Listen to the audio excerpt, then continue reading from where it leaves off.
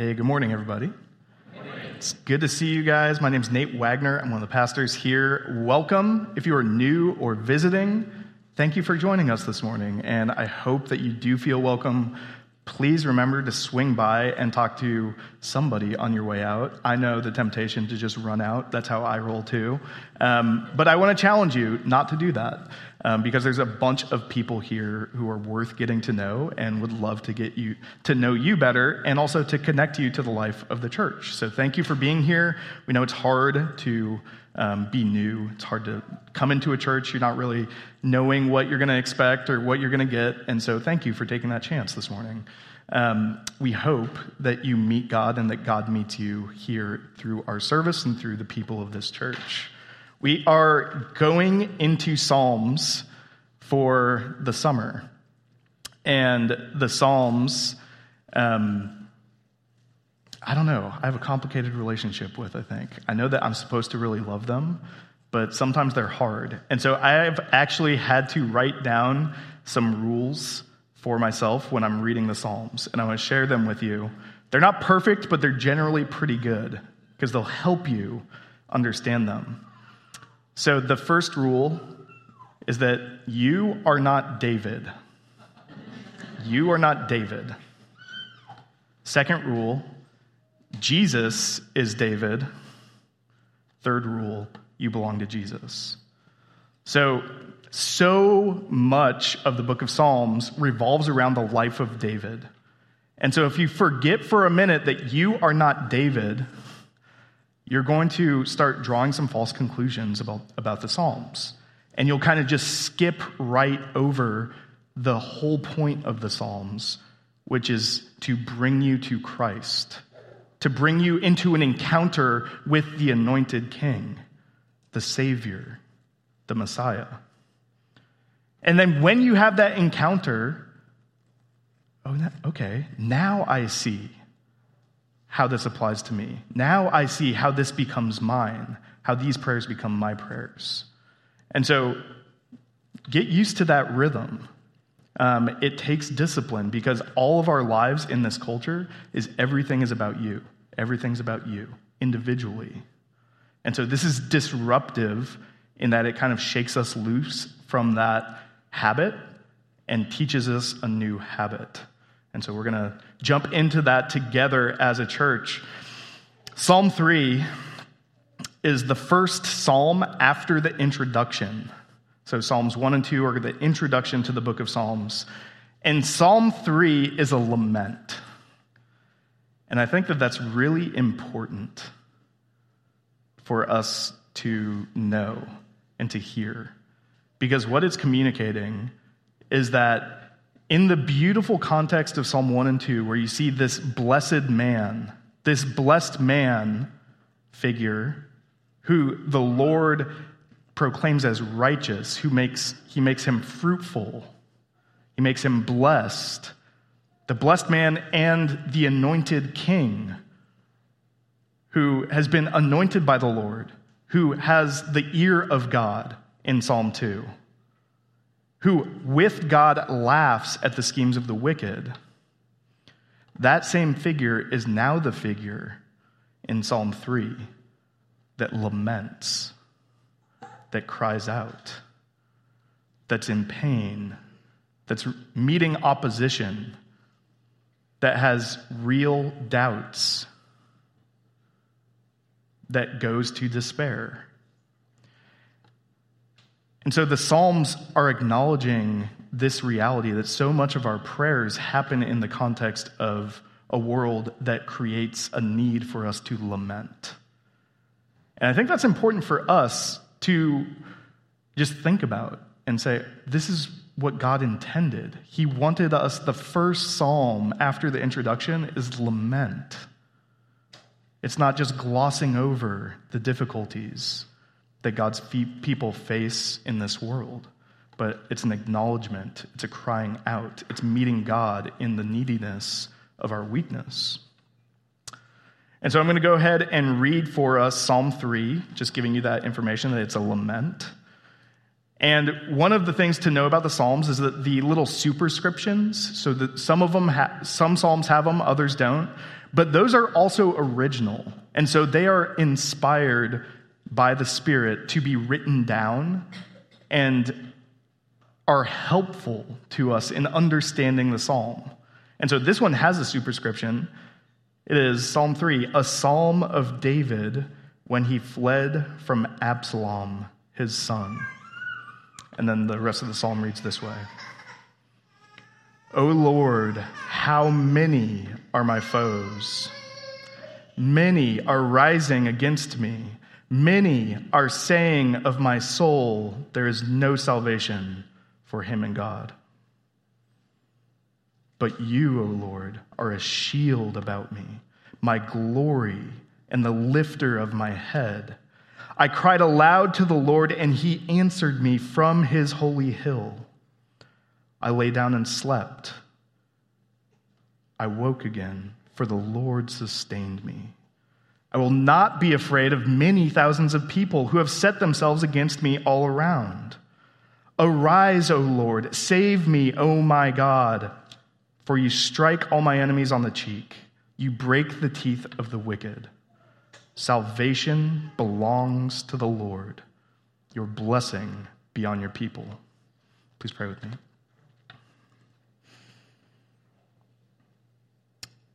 Father, we come to you this morning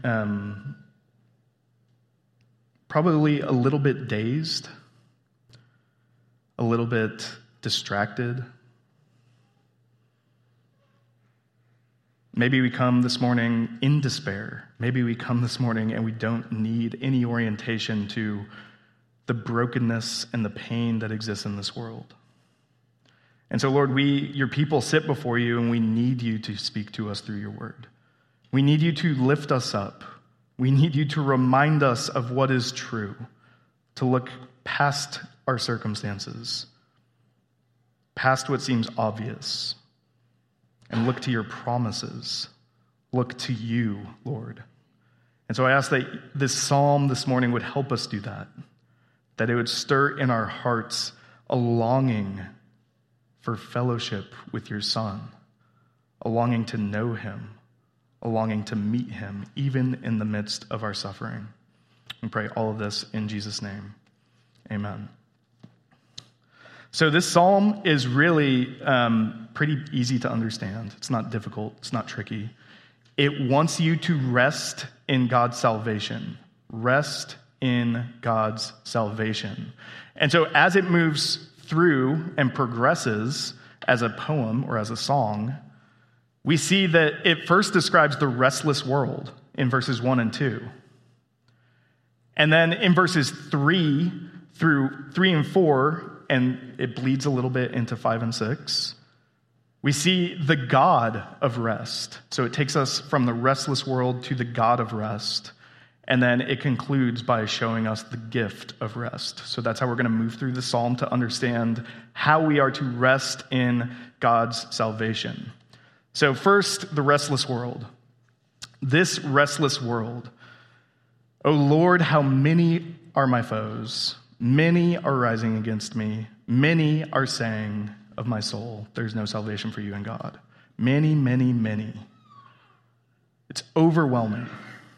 That's an emphasis that David is putting in here, that there are overwhelming odds in opposition to him. So that's pretty bleak, but it gets way worse when we think of who the enemies actually are. And we have to be reminded that this is a psalm of David when he fled from Absalom, his son.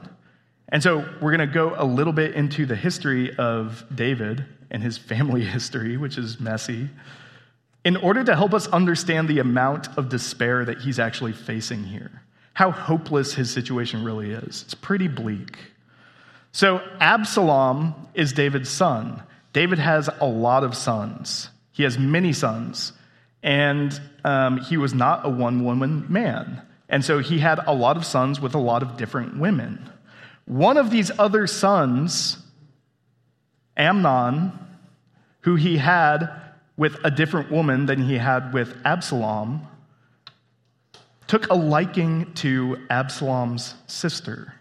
So like stepsister, the family tree's complicated. Amnon ends up raping Tamar, who is Absalom's sister. Absalom gets really angry, obviously, wants to defend his sister, wants to avenge her. And so he plots to kill Amnon, and he does. The problem with that is that when you kill and assassinate one of the king's sons, especially one who's closer in the line to the throne than you are, that's a hostile act against the king. Absalom knows this, and so he goes on the offensive. He raises up people from within David's own court in Jerusalem and starts chasing after David to kill him. So what does David do? Well, David remembers a few things. He remembers that God has made a covenant with him.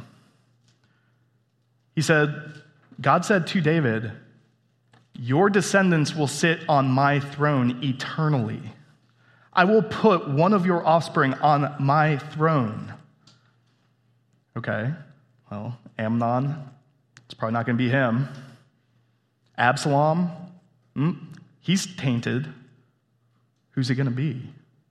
The promise seems to be threatened. So that's the covenantal side of things. That there seems to be a little bit of question as to whether God is actually going to deliver on the promise that he gave to David. But then think about this from a personal perspective. David has been a victim of his own sin in some ways. Maybe best not to describe him as a victim of it, but there are consequences that he is now seeing his sin play out in his family. When you're a parent, you get to see this too.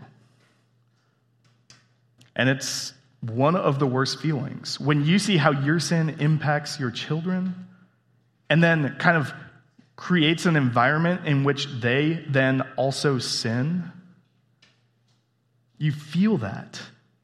And it's not necessarily anger, but it's disgust and despair. It's hopelessness, because it's like, this is the situation that I have made for myself, and now I'm stuck in it. Because if you look at what David would have been thinking, what's he supposed to do? Is he supposed to crush the rebellion? That would involve killing his son. And he already feels responsible for the situation that his son is in because of his own cycle of sexual violence. Is he supposed to just abdicate, but then give up on the promise that God has given him and flee? He can't do that either. It's a lose-lose. And in all of this, he is crying out to God, almost like, God, do you not see this? Let me update you on the situation here. All of this is happening, and I don't know what to do. And I'm tempted to believe the many. I'm tempted to believe that there is no salvation for me in you, because it doesn't look like it. I'm here, Lord. Why aren't you doing something? Why is nothing happening? I'm tempted to believe that. And this is where I want to pause for a minute, because I think we all feel that at times. We all feel that, is it really worth it for me to believe? Is it worth the cost? Is it worth me letting go of different ways to save myself or to produce my own kingdom? Is it worth it? Because it doesn't feel like it all the time. And even though we feel that way, I just want to hit pause on that instinct to kind of like immediately go to, oh, there's no salvation for me in God. And I want to remind us of our rules. And first, remember, you are not David, but Jesus is. Jesus would have been taught this prayer from a little boy. He would have grown up in a world where he knew that he was a descendant of David. He was a son of David. As he entered his public ministry, think about Jesus' life. What happened? What kind of characterized his public ministry was that as he went teaching and as he went healing, trouble went with him and followed him and pursued him.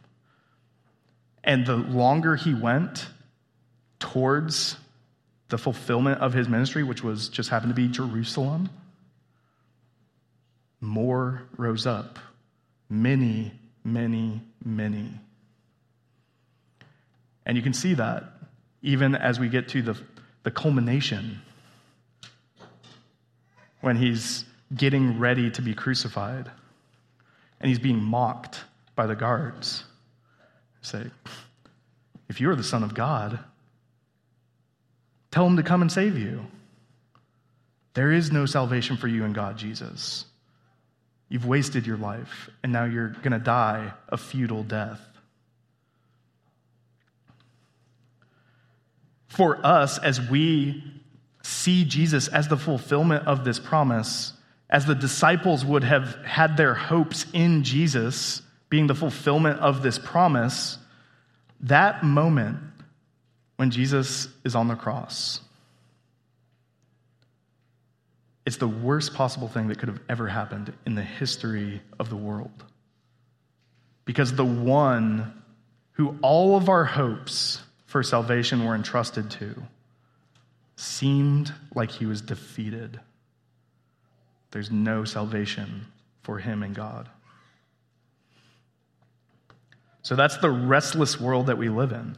As we go into this world as people who belong to God by faith in Jesus, we belong in his kingdom. And as the kingdom kind of continues to bump up against friction in this world, there's going to be opposition.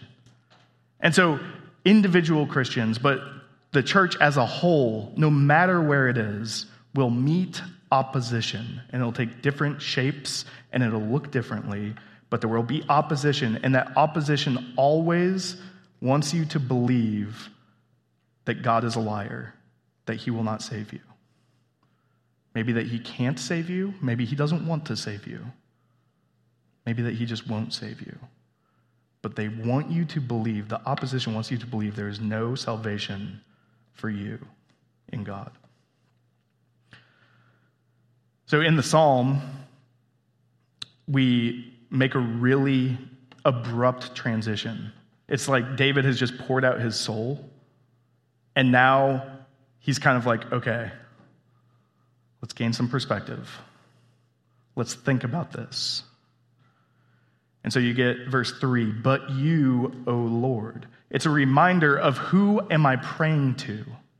David stops himself and says, you, O Lord, and then he uses these descriptions of who God is.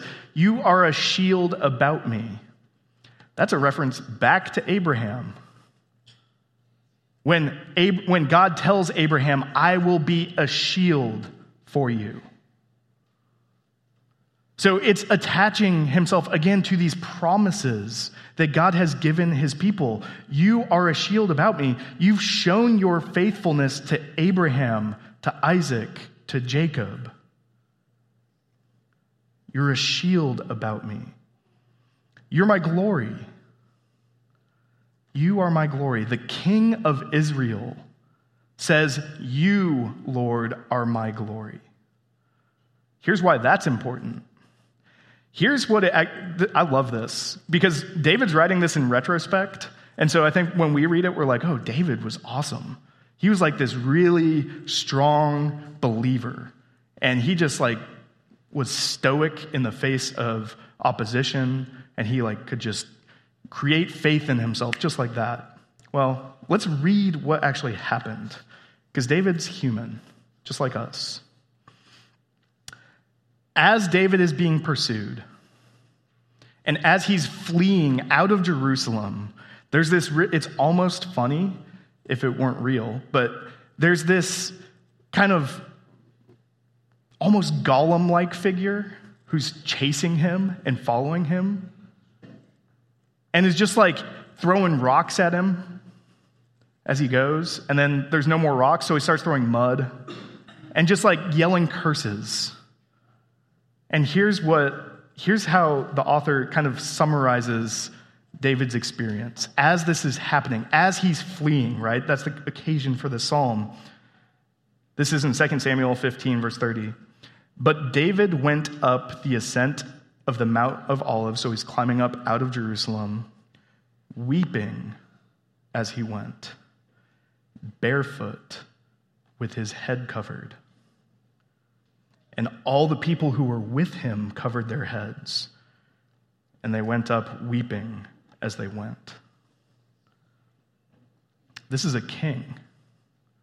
It's a king who has lost every shred of earthly dignity and glory that he has. He's barefoot. He's hiding his head. He's covered in bruises from the rocks and mud from the mud that's being thrown on him.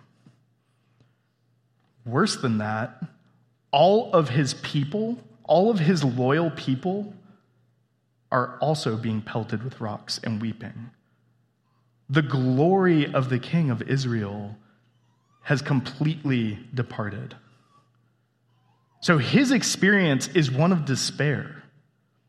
And yet, in retrospect, when he looks back on this, he says, "You, Lord, are my glory."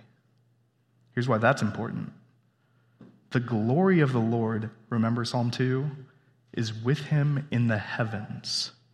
When the nations rage and the people plot in vain, as they are doing here, the Lord laughs.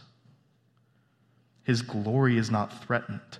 When David places his glory and entrusts it to the glory of the Lord, he's saying this is untouchable. It's imperishable. It's eternal glory.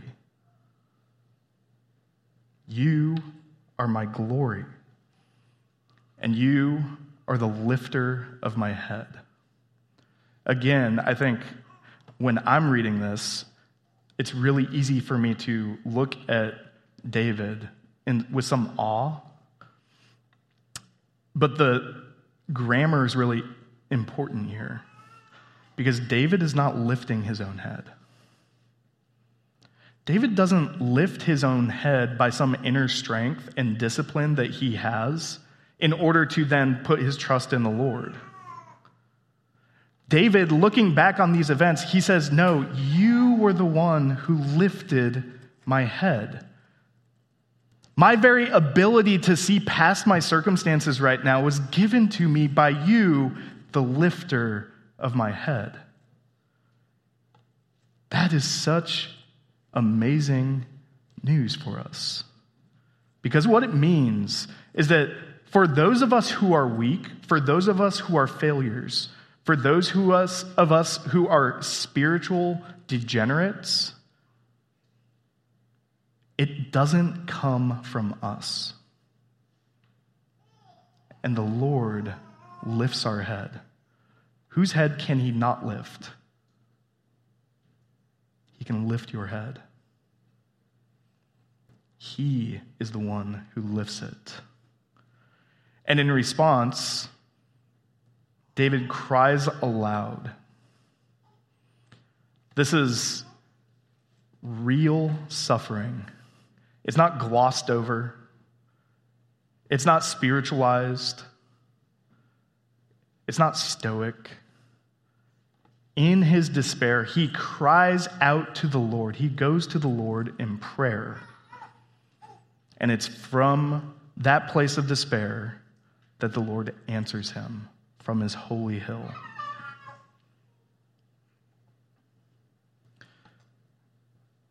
Think about how this worked out in Jesus' life.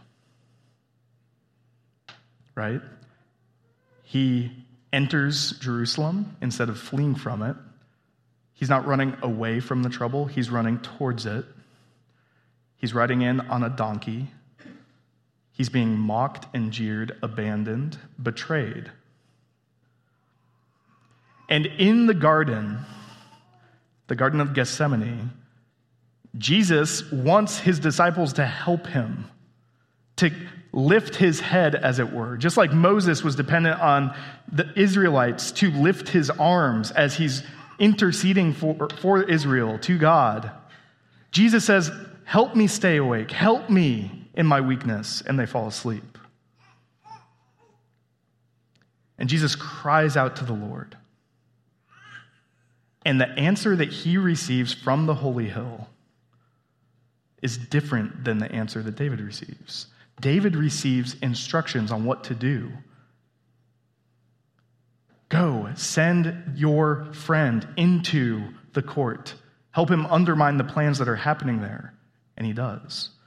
But Jesus, he receives silence that is to be taken as a no. He prays to God, Lord, if there's any way for me not to drink this cup, please show it to me. And that silence is a reminder to Jesus of the plan that came from eternity, from that holy hill, for Jesus to offer himself as a sacrifice. And that this is the way. And so Jesus also receives an answer, but it's a different answer than what David receives. Now we're going to look at the gift of rest. So that's the God of rest. We're looking at the gift of rest. In verse 5, David says that he lay down and slept. So here's kind of how this works. There's this trajectory of prayer, calling out in despair, and then an answering. And then based on that answer, David takes steps of faith. He sends his friend back into hostile territory, and he's basically saying, like, okay, you go and undermine their plan, and I'm depending on you. Well, that was a huge risk, because that friend could have betrayed him just like that. Like, David's letting go of control here. He's trusting God and the wisdom that God has given him in this impossible circumstance, and he's letting go of control. And the next thing that he does to show us that he has been given this gift is that he lays down and he sleeps. And then he wakes up. How is he able to wake up? Because the Lord sustained him. Okay, before we talk about Jesus, I want to talk about us. It's out of order, I know. But I want to talk about something that I know from my experience is that sleep often is hard to come by. I'm sure all of you have had a night where you spent awake when you wanted to be asleep because you were worried, or you were in pain, or you were anxious. And it is some of the worst feeling that you can possibly have. Because all you want, all you need is just sleep, and yet you can't have it. Because your heart is restless, and it's yearning, and it's striving, and it's anxious. And here is what I think we can learn from this, and this doesn't happen perfectly. We're not in a perfect world where other things don't impact our sleep too, but sometimes we don't sleep because we don't pray. Sometimes we think that prayer is actually a waste of time. Sometimes when we do pray, we don't like what we hear. And a lot of the time, that's because we are worried and we are working for a kingdom that is our own, not a kingdom that belongs to Jesus. Because if we were worried and working about a kingdom that belongs to Jesus, we would remind ourselves, he is the one that accomplishes this. He is the sovereign one. He is the responsible one. And immediately, when you're able to orient yourselves into his kingdom, there's rest that belongs to you there. But if you are building and controlling and working in a kingdom that you're sovereign over, then the opposition is insurmountable, and you should not sleep. Because to sleep would give them the upper hand. To sleep means that somebody else is in control, and you can't trust it. And so you see this then perfected, of course, in Jesus. But instead of sleep, he gives up his life. It is the fulfillment of how sleep is being used poetically here.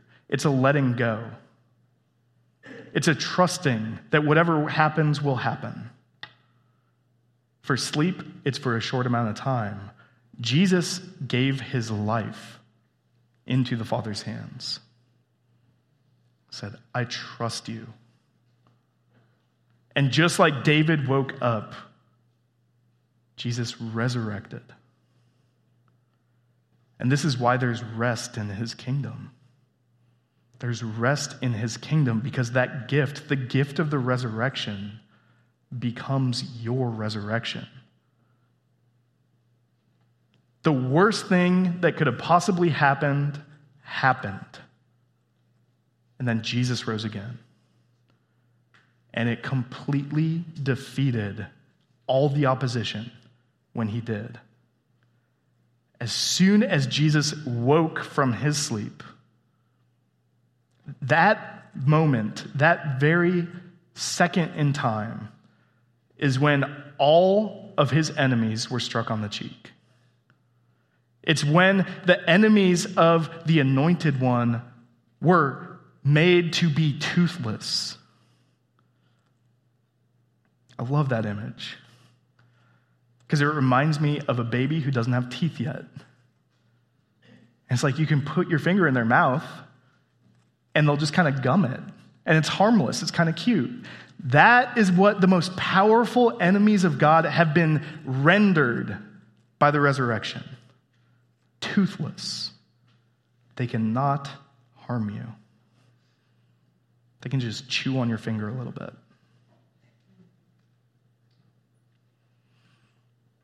So this conclusion of the psalm is this rising up. Pay attention to that language.